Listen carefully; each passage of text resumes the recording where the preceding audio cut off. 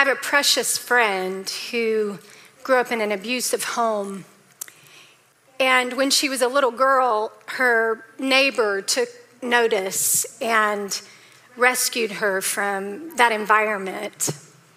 And as she's gotten older, caring for her mother has required something of her, yet much of the behavior hasn't changed.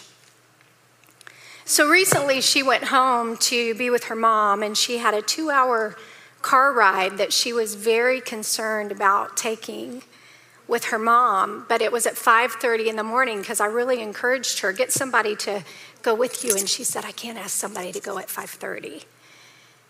So she and I prayed together over her trip, and she got up that morning and was heading to the car with her mother when the neighbor walked out carrying 3 cups of coffee and said, I really felt like I needed to go with you this morning. God really is that good.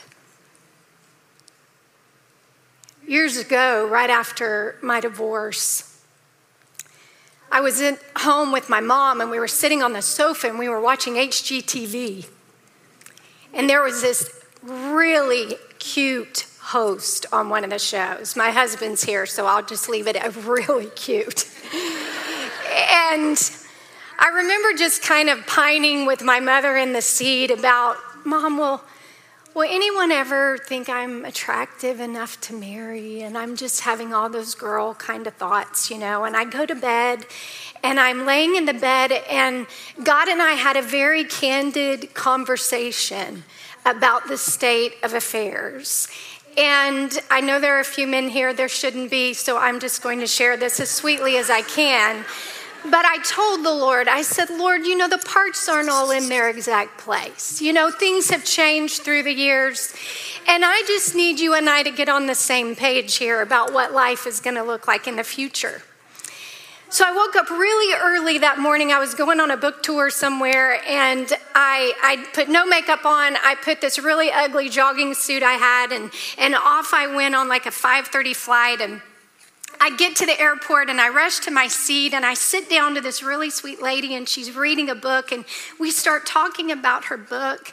And the next thing I know, someone taps me on the shoulder.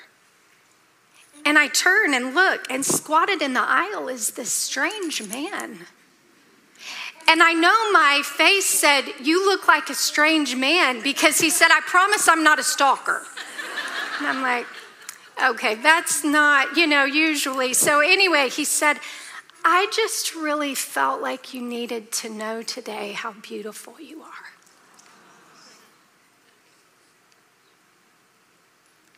And when I got off the plane, I looked to see if he was anywhere around, and I never saw him again. God really is that good. Shortly after my divorce, I don't know how I even had the wherewithal to pray the prayer, but I did. I had this little ornery, stubborn, adorable Shih Tzu named Maggie. She had been my very first married Valentine gift.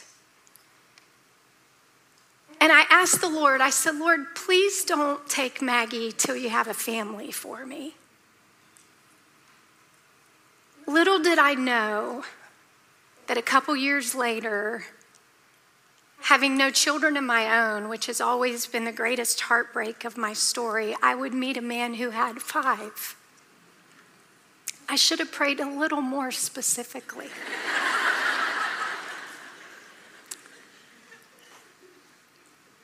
But I fell in love with him and his 5 children, who at the time were from the ages of 7 to 13.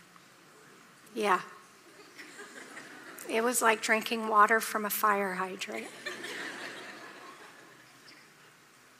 A couple months after we met, he said, Maggie doesn't look like she's doing real well.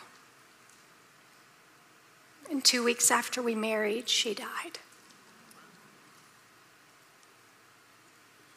God really is that good.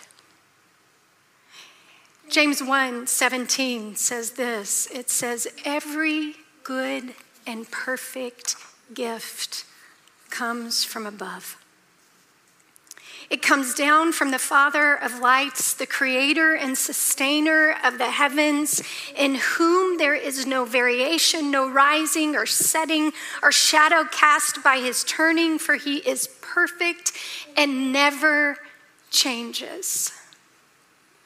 So I ask you tonight, do you believe he is good to you? Not just for me and not just for my friend, but do you believe he is good for you? Because we have to know that God is good in this life.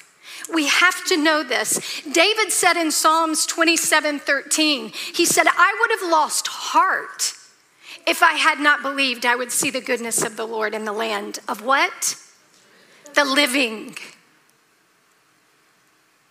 He would have lost hope if he didn't know that there was goodness to see about God in this life.